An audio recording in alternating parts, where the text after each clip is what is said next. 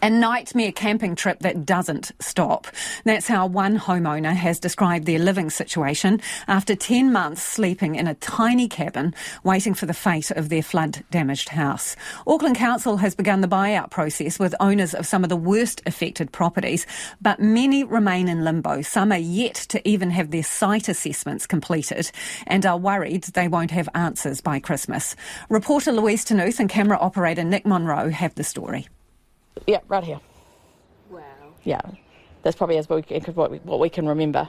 But we definitely know it was over our head. People were whitewater rafting down the road in kayaks. And Ranui resident Kerry Skelling points out a water level mark taller than her on the fence of their Earlich Drive property. It's a reminder of the day everything changed for her family of 4 who fled their home of 20 years on the evening of the Auckland anniversary floods, when a month's worth of rain fell across the city in less than an hour. They haven't spent a night in their yellow-stickered house since, and even though 10 months have passed, coming back doesn't get any easier. emotional. Very emotional. I think because we want this to be our forever home for our kids. That's the hardest part. The house has been stripped bare, with a gaping hole in what used to be the floor of the sunroom. Wet jib and insulation have been removed from the walls and plumbing and carpets ripped out. The bedrooms are empty, bar a few posters. It's not a home anymore. It's just a house. It's just a shell.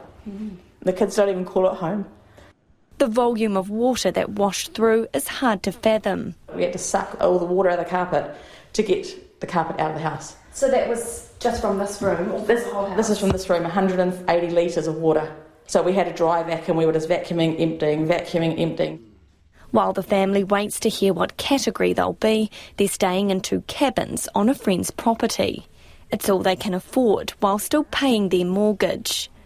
Gary says they've become desperate and are now exploring selling their home as is, where is. What we have been offered will probably pay the mortgage. So our years we've put into this, painting it, tidying it. When we bought it, it wasn't quite like this. But yeah, we made it ours.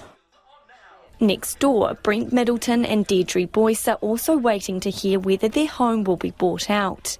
They moved in just over a year before the January flood, when they had to escape by boat. We grabbed the dinghy, pulled it to the step and loaded up me, her, the dog, and our stuff that we could grab. We didn't know what to grab because it's the first time we've ever been in something like that. It's white stickered and it's no restrictions on access. Their property has been white stickered, which means it's technically okay to use, but they say that's far from the case. It's just really like a nightmare camp. It really is a camping trip that doesn't stop. The rats have been horrendous, so that's why all my food's in plastic containers. We've got rat traps in the kitchen. We've blocked all the holes.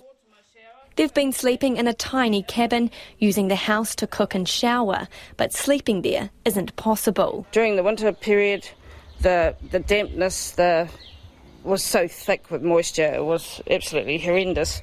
And that's how we've been since. It'll make you quite severely sick if you were to sleep inside. It's no good to... it's just so thick you could cut it with a knife. When we visited, they had just had an assessor round to look at their property, the last in their street. I really want this done. Yeah, we need an answer. It's just we can't live like this forever. Despite all the good memories they have from this place, they don't want to come back. Especially when it rains. Every time it rains, we're like meerkats looking out the window. And that report was from Louise Tanuth, filmed by camera operator Nick Monroe. If you want to see the video version, go to our webpage.